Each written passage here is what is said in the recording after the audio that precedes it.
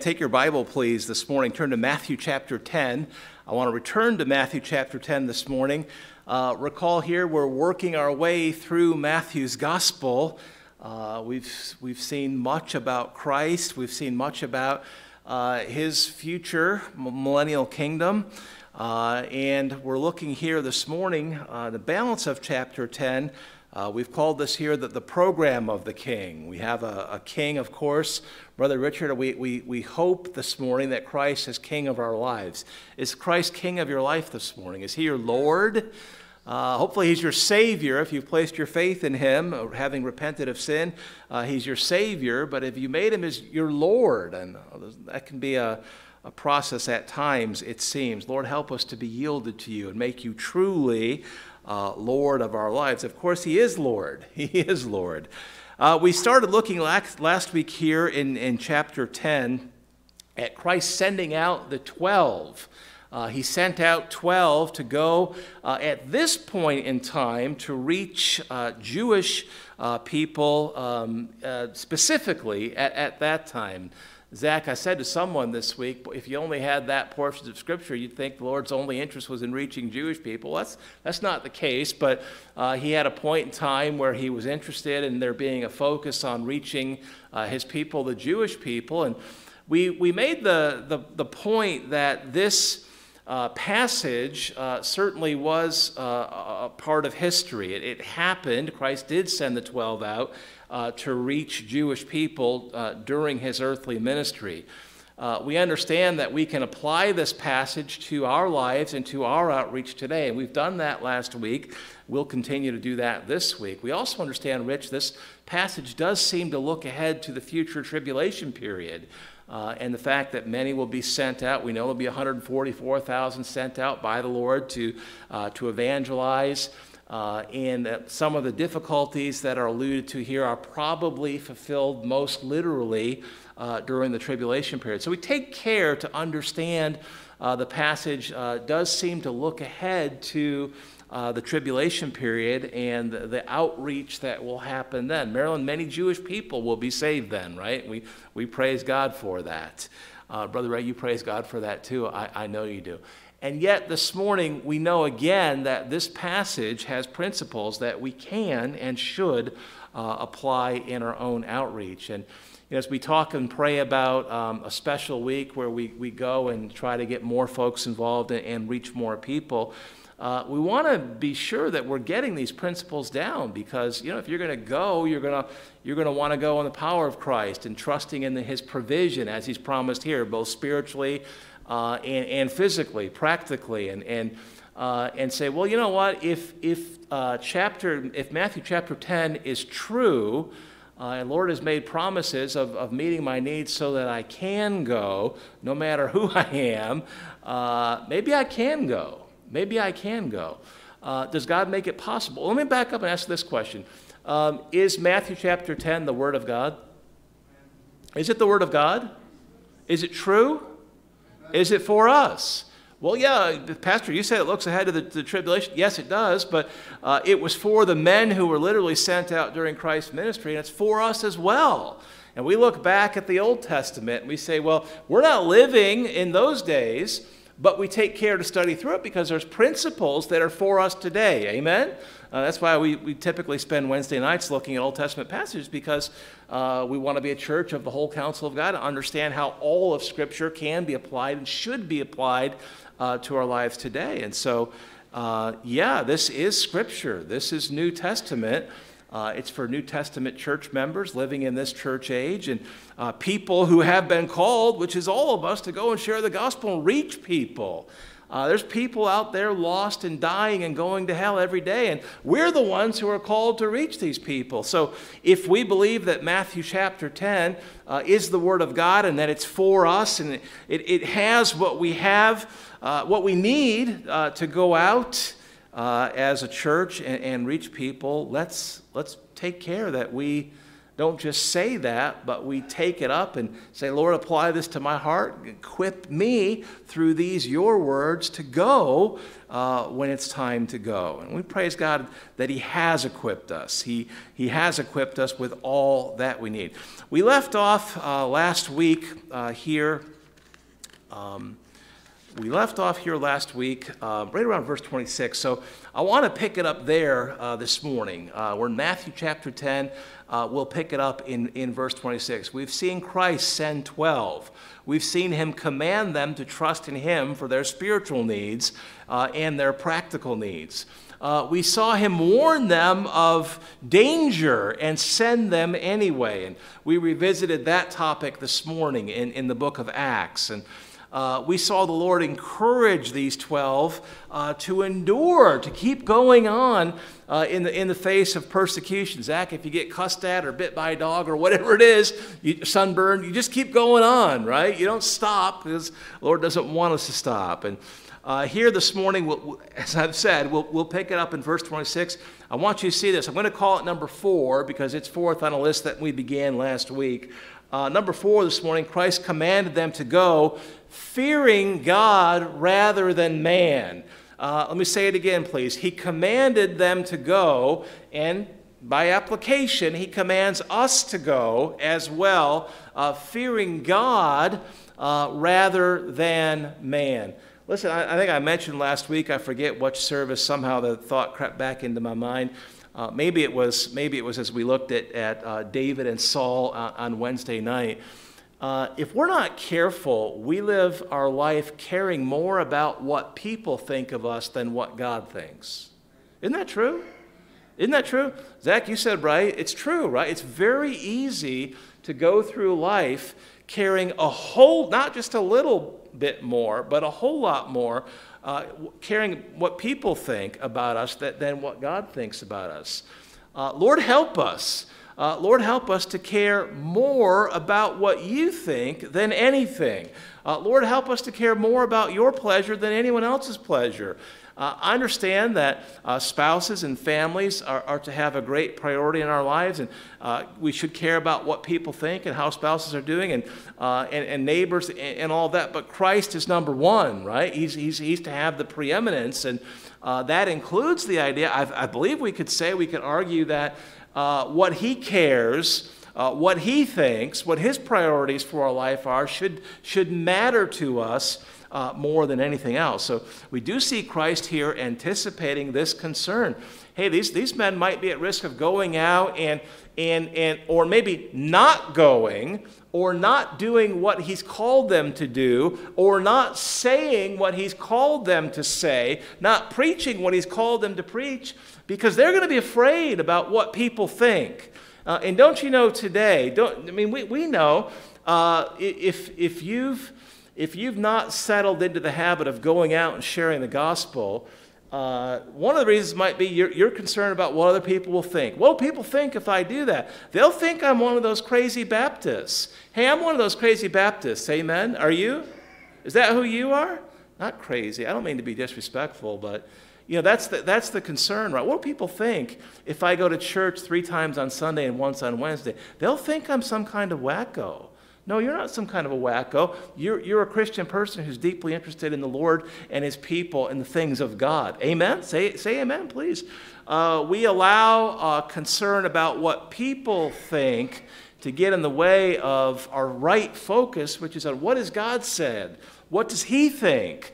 Lord, help us to, yes, be concerned about how other people view us, but not to the exclusion of what you want and what your concern is. Jesus says in verse 26, fear them not, therefore. He says that, remember, in context, he's talking about people who would persecute them and treat them very badly. But he says, fear them not, verse 26, therefore, for there's nothing covered that shall not be revealed, and hid that shall not be known. He said, listen, nobody's going to do anything to you that's not ultimately going to be revealed. If it's a lost person, someone who's never gets saved, that'll be revealed at the great white throne judgment, and that person will suffer for that. If that person is a saved person who persecuted you by bother you, that's going to be addressed at the judgment seat of Christ as well. He says, don't you worry about what people may say or think or do. The Lord knows, and he will deal with them ultimately in the end as either lost people or saved people, depending on who they are and where they end. Anything that is done to you as you go fearing God, obeying him, the Lord will bless you for that, and he'll deal with people as he needs to. And so he says in verse 27, what I tell you in darkness, what I tell you secretly, he says to the 12, what I'm telling you, what I'm sharing with you now, what I've shared with you before, the gospel that you've received, and all the things that I've taught you. He says, what I tell you in darkness, that speak in light. Go out and share these things. Make them heard, make them known. He says, and what ye hear in the ear, that ye preach where? What does he say? What does he say? End of verse 27? Upon the what? Housetops. He says, get out there. Does he literally mean that? I read a commentary. A man says, well, I think the Lord literally means that, and that hasn't happened yet, so this must be future. I don't think that. Maybe it is, but I think the Lord is just saying, you get out there and you take what I have taught you, and as you go out there, shout it from the housetops. Don't you be afraid. Don't cower in a corner behind a bush somewhere and kind of whisper out to people, hey, do you know for sure if you're going to heaven? And then scurry away in case they actually respond. And the Lord says, no, you stop fearing men. Fear me. I'm God. I've called you to fear me and to obey me and to go and share what I have told you. To go and shout it from the housetops. Don't go fearfully. Go courageously with courage from the Lord and share.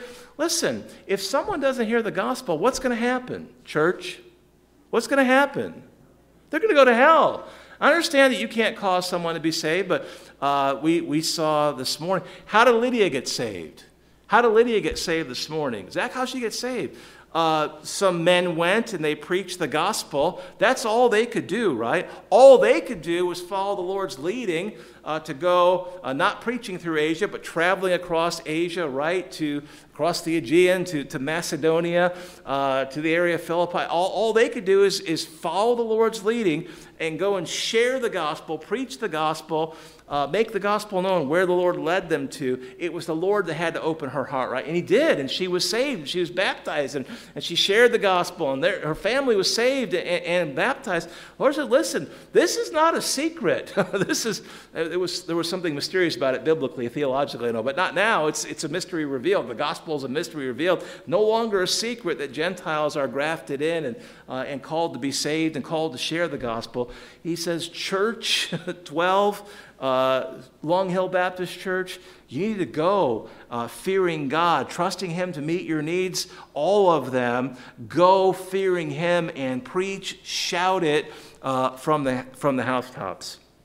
But I'm afraid to do that. I'm not going to ask you to raise your hand, but would you admit to the Lord this morning if you've been afraid to do that? Would you admit that to the Lord if you've been afraid to do that? Lord, I've been afraid to go. I've been afraid this will happen or that'll happen. I'm afraid. I'm afraid I'll be embarrassed. I'm afraid I won't know what to say. We talked about that last week. God's answer again is trust him to meet your needs, to know what to say. He's given the words. Trust the leading of the Holy Spirit. Trust the Lord to meet your spiritual needs, strength and power in leading, all the things we saw last week. Trust him to meet your physical needs as you go. We talked about that last week. We saw that last week. And again, in verse 28, the Lord's answer to the fears that we have, I've already said it many times this morning. Verse 28, fear not who? What does it say? What's the next word? Them. Fear not them. Don't fear people. Don't go being afraid that, that person that you offer a gospel to, you could bite off your hand. Dog might try to, but the person probably won't. Brother Garcia, you charged straight up a driveway yesterday. I saw you. The man didn't harm you, did he? I stayed at the end of the driveway. I was afraid. Sister, I watched your husband, make sure he was okay. I just prayed. I figured I might have to defend him, but fear not them which kill the body. Don't fear people. Yeah, someone could harm you. The Lord's warned us about that. We saw that in the tribulation, no doubt. Many who go forth sharing the gospel will be arrested and persecuted, and many will die in the tribulation. We understand that. That is God's last-ditch program to reach people who could not have been reached otherwise. But today, this is for us as well. Fear not them which kill the body, or could, but are not able to kill the soul. You know, someone could hurt you if you go forward sharing the gospel. But, you know, if they kill you, what's the worst thing, Zach? Someone kills you, what's the worst thing that could happen? You're home with the Lord. Right? That's the worst thing that could happen. You know, some of us said that regarding COVID over the last year and a half. The worst thing that could happen is die from COVID. You're home with the Lord. That's the worst thing that could happen.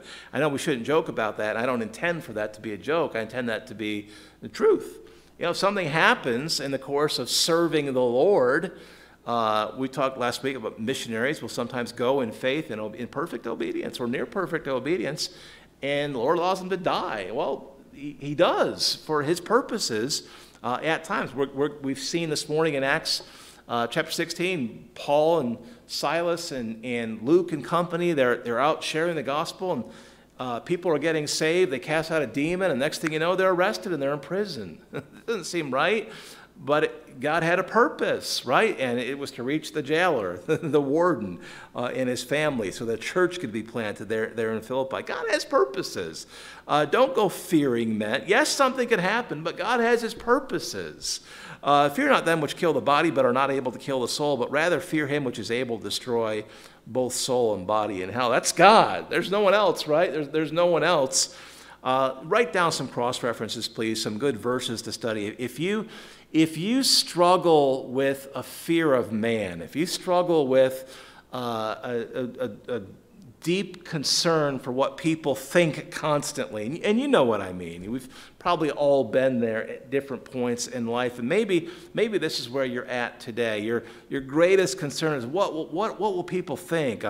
You kind of live your life trying to manage how people look at you, how they perceive you. That seems to be your greatest care, or one of the greatest cares or concerns in your life. What will people think if I do this? What will people think if I say the wrong?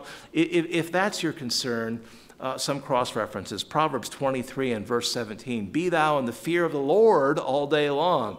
You know, trust him to meet his promises to you, and fear him enough to go in obedience despite the fear that we may have of others.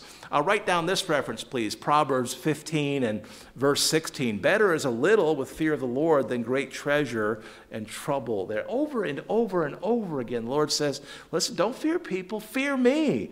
Fear me enough to obey me, and go in obedience, trusting me to meet your needs along the way. You're familiar with Psalm 111 and verse 10. The fear of the Lord is the beginning of what? Wisdom.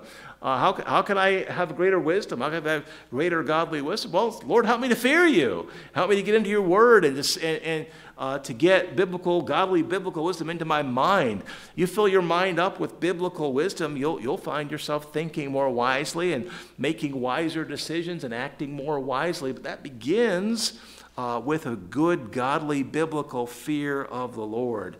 Psalm 112 and verse 11, this is the last one we'll look at here. Praise ye the Lord. That's hallelujah in the Hebrew, right? Blessed is the man that feareth the Lord, that delighteth greatly in his commandments. You see that. The Bible associates fearing God with obeying him. We saw that right there. It's Psalm 112 in verse 1. Praise ye the Lord. Blessed is the man that feareth the Lord, that delighteth greatly in his commandments. Lord, help me to fear you and to obey you. I know he loves us. Yep, but we're still called to fear him. He's merciful. Yep, I understand that. We're still called to fear him. A biblical fear of God encourages a wonderful obedience and crowds out fear of men. I love that so much about developing a right, proper fear of the Lord. If you'll cultivate a good biblical fear of God, it does crowd out a fear of other things. if you'll cultivate a love of the Lord, if you'll say, Lord, help me to love you, my spouse, but Lord, you more than anything. Help me to just develop a great love for you. That crowds out a love of the world. That's a good thing.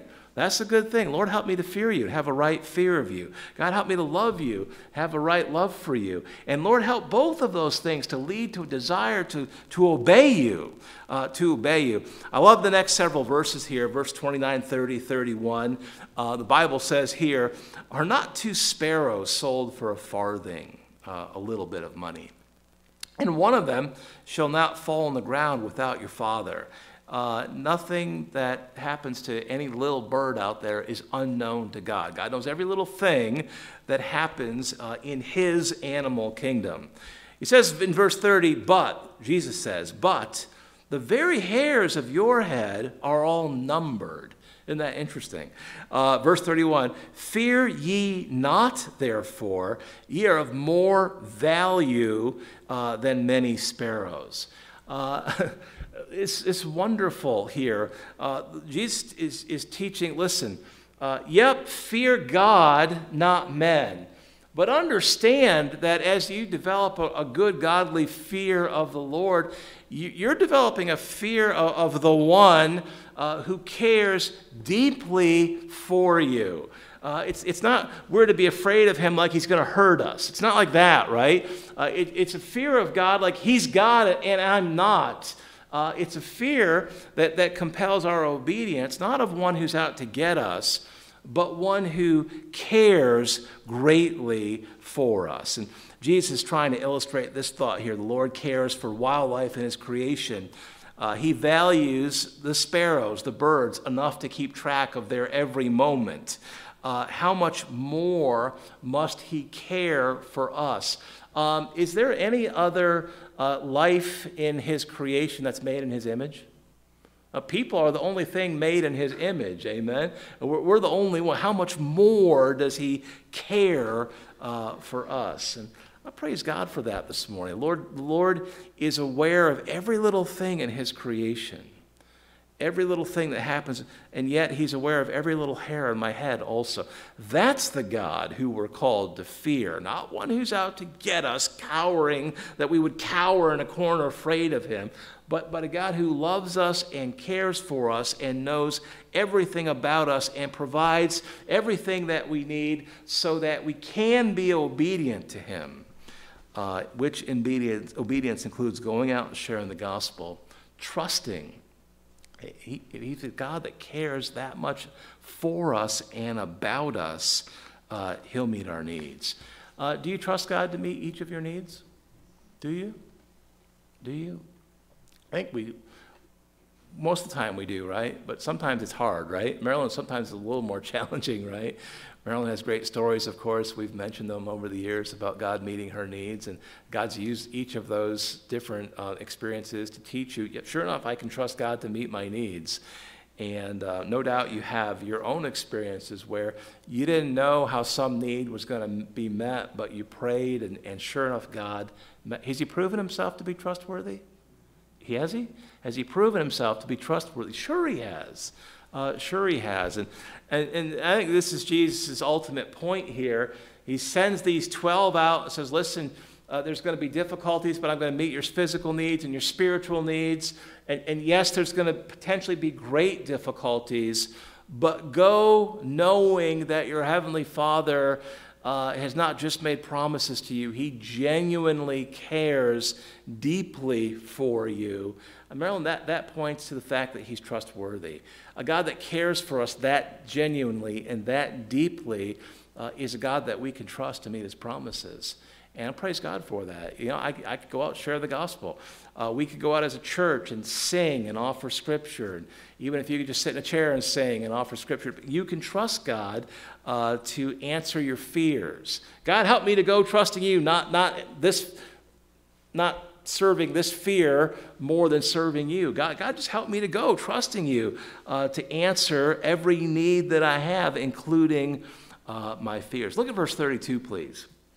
Jesus commanded them to go, trusting him, But he also commands them to go understanding that if they will go doing as he's called them to do, there'll be a reward. He'll bless them. There'll be a reward for their obedience. Similarly, there'll be a loss of reward for disobedience. That makes sense. Look at verse 32. He says, whosoever therefore shall confess me before men, whosoever will go forth as I've called you to, confessing me before others, telling others about your walk with me and telling others how they can know the same walk with me. He says, him will I confess also before my Father which is in heaven. Now, Marilyn, that can't mean that if we're not obedient to go and tell others about Christ, that we're going to lose our salvation. It can't mean that, right? Because we know that we're saved by grace through faith. We know that we're not saved by works, right? So I think the language here is perhaps a little bit poetic. We understand Christ used poetic language. So how do I understand this? Well, he seems to be saying, hey, if you'll be obedient, you 12 will be obedient to go, trusting me for all of your needs. And listen, one thing that will aid your trust is how much God cares for you, more than the sparrows, certainly. You're made in the image of God. They are not. He knows everything about them. He knows everything about you. He knows your needs. He's faithful to meet your needs. You can trust him to meet your needs, but if you'll go, trusting him, relying upon him to meet your needs, there's a blessing. There's a blessing. He says, him will I confess before my Father which is in heaven. I think that it alludes somewhat poetically to blessings for obedience. Blessings for obedience. There's a but in verse 33. Don't miss this, please. There's a but here. He says, but whosoever shall deny me before men, him will I also deny before my Father which is in heaven. Again, that can't mean that you lose your salvation. But I think it can and certainly does picture a loss of blessing. You know what? There's different ways of denying Christ. You know, someone could say, hey, are you a Christian? Are you a Christian? What would you say? Yes. What does that mean? You go to church? Yes. Like 19 times a week? Yes. 4. You serve? Yes. You give? Yes. You read your Bible? Yes. You pray? Yes. You one of these people that says Christ is the only way? Yes. Amen? Yes. People ask questions. To say no would be to deny him. But in context here, in the context of Christ calling, by the way, how bad is it to deny Christ? How bad would that? I mean, can you even imagine? Could you imagine? I mean, in God's eyes, how bad is it to deny Christ? How bad is that? I don't know if there could be anything worse.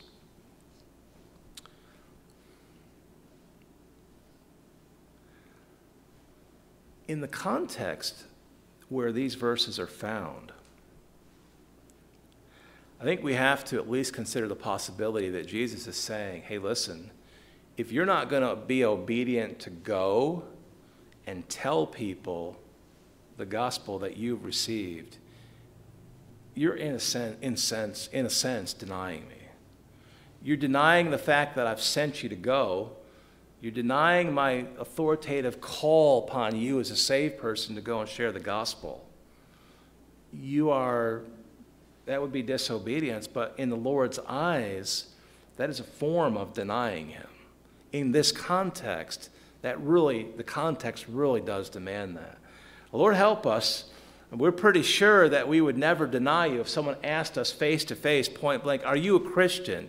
Do you believe that Jesus Christ is the only way to be saved? And yeah, if someone asks me explicitly, point blank, I'm going to tell them, no doubt about it.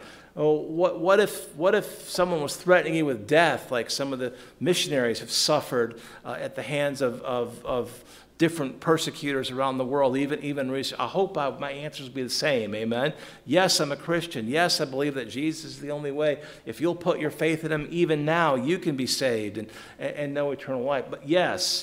But I believe in context here, Jesus is saying, listen, if you don't go, you're denying me, my authority, and my message. Boy, Lord, help us. Lord, help us. Lord, help us to go. Go. Jesus reiterates, go expecting conflict. Go expecting conflict. Look at verse 34. Think not that I am come to send peace on earth. The tribulation period will certainly not be a time of peace, and this time is certainly not a time of peace either. We see great conflict around the world. Thankfully, we've prayed, and the Lord has established or restored a degree of order and peace in Israel and Jerusalem, at least for now. We know there'll be more conflict there until the Lord returns, but at least for now. He says, think not that I've come to send peace. I came not to send peace, but a sword. For I am come to set a man at variance against his father, and the daughter against her mother, and the daughter-in-law against the mother-in-law, and a man's foes shall be they of his own household. Now, again, I think this is most literally true in the tribulation, but let's be honest, this is true today also. This is true today also. We know that so often when people get saved, that can create conflict in a family.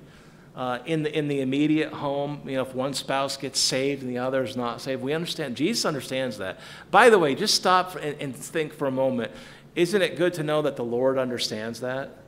The Lord understands that one person in the home, one spouse gets saved and the other is not. The Lord understands that that's a difficult situation. We see that here. He knows that. He knows that. That's good. That's good. He understands that. The Lord understands that as people get saved, they're at peace with God the Father, but that does often create conflict with lost people in families, between spouses and their children, between children and their parents. He understands that. It'll be very much true during the tribulation period, and sadly, it is true today also. And yet, we need to be saved. We need to be saved. Praise God, Zach, we saw this morning Lydia's family got saved and baptized. That's not always the case. We know the jailer's family got saved and baptized. That's not always the case. If some of them refused the Lord, there no doubt would have been conflict, some degree of conflict in those homes. Jesus says, listen, you need to go and you need to share the gospel with people, expecting that sometimes when people get saved, it's going to create conflict. It's going to create conflict. Let me ask you this question. What's worse?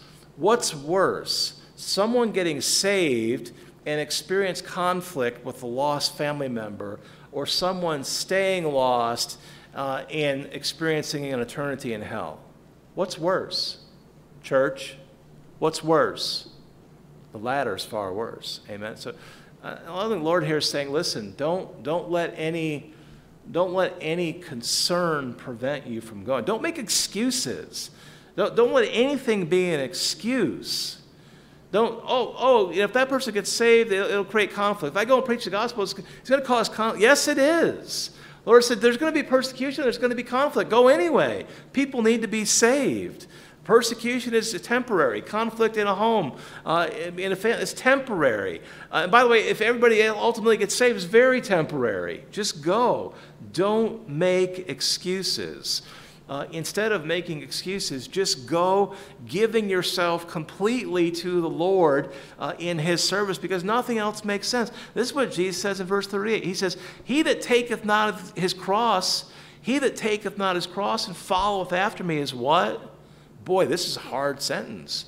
What are the last 4 or 5 words of verse 38? It's not worthy of me. Boy.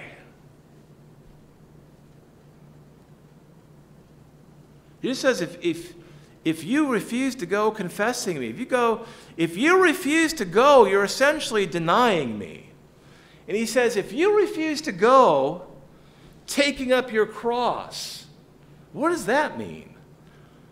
The cross was the typical way of execution, Roman execution, right? We understand Jesus was executed and his death was unique, and that he is God the Son and died for all people. It's unique that way, but the manner of execution was very typical. He says, he that taketh not his cross, those who refuse to go, denying him, that would be denying him. Those who refuse to go giving themselves completely to the Lord, no matter what the consequence, no matter what the outcome is, following after him, he says that person is not worthy of me. Boy, I don't know about you, but that's a convicting sentence. Someone say, I'm not worthy of the Lord at all. Understand that. I'm not either. I'm not worthy of salvation. Amen? Marilyn, we know that. We are not worthy of salvation. We are saved anyway, but because of Christ. Thank you, Lord Jesus. Thank you. I'm not worthy. This is a very hard verse here. He that taketh not his cross, he that would not be willing to go, that'd be denying him, but not be willing to go no matter what the consequence. Giving ourselves as completely to Christ for his purposes. Giving ourselves as completely for him as he gave himself on the cross for us. He says, you know what? You're not worthy of me if you're not willing to give yourself for me. That is a very difficult, very challenging, very convicting verse, and yet I find it in my Bible, and I have to preach it. Lord, help me to yield myself completely to you. Lord, help me to be willing to go and share the gospel with my church whenever I have opportunity. In addition to that, not fearing what people will think, but Lord, fearing you, trusting you to meet every need that I have in that, spiritually, practically, knowing that you care more for me than the birds that you care for so perfectly. And Lord, knowing that if I don't go in obedience to you, I'm essentially denying you, not worthy of you. That's tough. That's tough. Marilyn, I'm thankful that nobody has to be on the negative side of this language. We can obey. We can, because of all the things the Lord has said up to this point. You know, Jesus uses very strong language, but he's also made very strong promises in the first part of this chapter. Listen. Churches like ours are not going to be here 20 years from now if we don't obey this chapter. I hope everyone's paying attention. Is everyone paying attention? Is everybody paying attention? Churches like this aren't going to be here 20 years from now if we don't get serious about this chapter and the Great Commission. We're just not going to exist. And I know there might be a temptation to say, well, I won't be here 20 years from now, so I don't care. I care, and I think you do too. I think you do too. Pastor, I'm older. It still applies, you know? It still applies. I'm sensitive to the fact that many of our folks are older, and that's why we're trying to find ways to be obedient, even if we're less physically capable. As I've gotten a little older, Marilyn, I appreciate physical limitations just a little bit more, you know, just a little bit more. Many of you know physical limitations far better than I do. But it is a fact that if individuals, the vast majority of individuals in churches like ours, don't take chapters like this very seriously, churches like ours will not be here in 15 or 20 years. Dr. David Cloud has written a lot about that subject, and he says, I doubt very much that there'll be many solid independent Baptist churches in 20 years because people don't take the Great Commission seriously, and they don't take what Christ has written about it in chapters like this one seriously enough. Lord, help us. Lord, help us. Lord, help us. Do you want this church to be here 20 years from now? Do you? Does it matter? I believe it matters. Someone else is saying, hey, I think the Lord's coming back before 20 years from now. And I say to that, amen, right? Amen. If the rapture is today, we're off the hook, church. Amen? We're off the hook. But we don't know. It could be a year or 10 years or 20 years or 50 years, or we'd be surprised if it was 50 or 100 years, but we don't know. What we do know is the Lord has given us great purpose. It's to go out and reach people and to teach them these things, and to not ignore these things, to not ignore them. Verse 39, Jesus says this famous statement, he that findeth his life shall lose it. He that loses his life for my sake shall find it. Someone who gives their life completely over to the Lord will know great blessings, great blessings, great blessings. I'll read the last several verses. The Lord closes this passage of instruction, just sort of building up this idea of blessings a little bit more. He seems to be talking specifically about hospitality towards God's people. And I think it's here that we find this, because he's just emphasizing that he is a God who is able to bless the obedience of his people. Listen, can you point to blessings in your life this morning? Can you? Do you know a God who's been able to bless you? Yeah. I think I mentioned last week the idea, hey, we wish God would bless us more. Well, we need to understand he's a God who blesses obedience. And Jesus here is making this very impassioned. Is it harsh? Yeah, it's harsh. You notice how Jesus preached very harshly a lot? He did, didn't he? He preached very harshly a lot because he preached with authority, and he wanted to make sure that he wasn't misunderstood. Praise God. But we also see here that he is a God who is able to bless, to reward those that would take up a difficult passage like this chapter and say, you know what, Lord, I'm tired of fearing others more than you. I'm tired of not being obedient to you. I'm tired of all the fear. I'm going to stop fearing people. I'm going to fear you. I'm going to take up your promises, and I'm going to go, and I'm going to obey you and let you bless me. And I'm going to trust that you're a God who's able to bless. And that's at least the theme of the last three verses. We'll look at them when we're done. He that receiveth you receiveth me. He that receiveth him that sent me. He that receiveth a prophet in the name of a prophet shall receive a prophet's reward. There's blessing. He that receiveth a righteous man in the name of a righteous man shall receive a righteous man's reward. There's blessing. Whosoever shall give a drink unto one of these little ones a cup of cold water, only names of a disciple, verily I say unto you, he shall no wise lose his what? What's the last word there? Reward. Now we could say a lot more about those three verses. I won't this morning. Certainly we could say a lot more about those last three verses. I believe they're here, Marilyn, because the Lord wants to reiterate, I'm a God who rewards, I bless. If you'll take up this passage and get out there as a group, he's sending out a group, and share the gospel.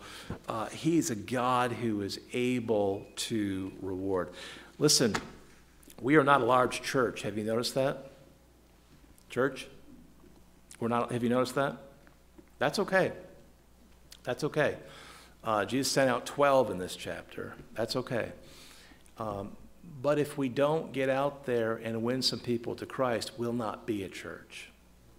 We will not be a church. And that's not God's desire. Let's pray. Father, thank you this morning for this is a hard passage, Lord, and I fear that I've been harsh, but Lord, I understand that the reality of the situation, it's a harsh reality. Lord, Jesus preached these truths very directly so that they'd be heard and understood and not easily skipped over. Lord, we preach so often that it is a joy and a blessing to have been commissioned by you to reach the lost. And Lord, that is true, but it is also a call that is too often ignored. Lord, we make excuses, and it's easy to do that.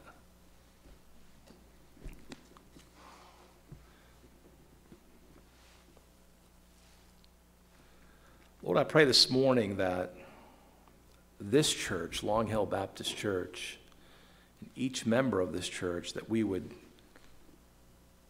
finally get serious about sharing our faith.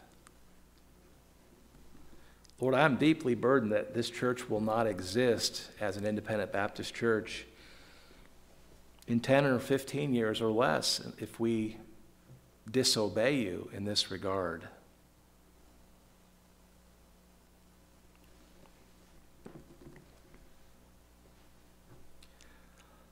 Lord, I thank you this morning that we have no excuse.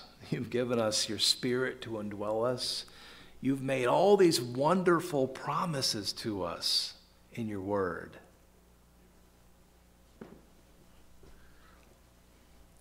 Lord, help us to get serious this morning about stopping the excuse making that we do. Too busy, too tired, too this, too that. It doesn't make sense. Lord, people are busy and they're tired, and all of us have limitations and constraints.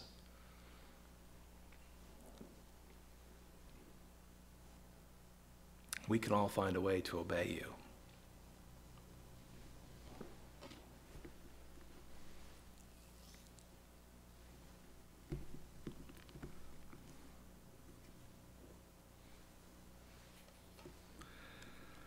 Father, I pray this morning that if we've been excuse makers, that includes me, that we will confess that. Lord, if we've been afraid, I pray that we would confess that, bring the fear to you, lay it at your feet and say, Lord, help me to fear you more than men, what people think.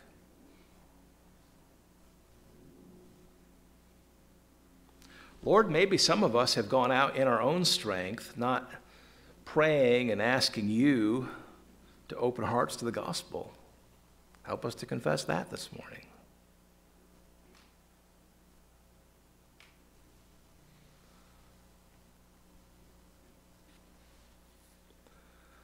Lord, I pray this morning that as more people get more serious about sharing our faith, that you would build up this church, that you would give it a new vitality. Lord, help it to be prepared for the next 5, 10, 15, 20 years, if you tarry.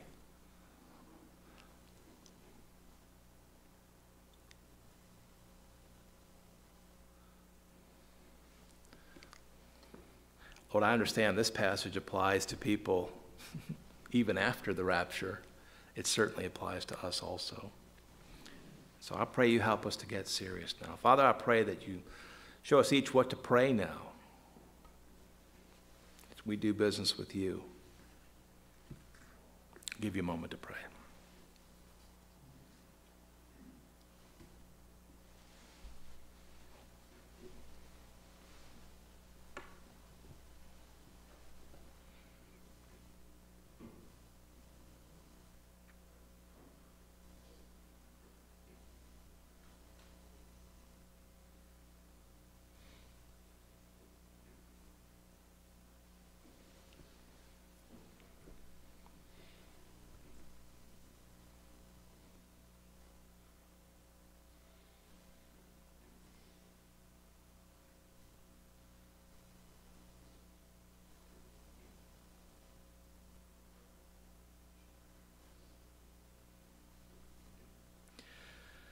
Lord, I thank you this morning that when we've done business with you,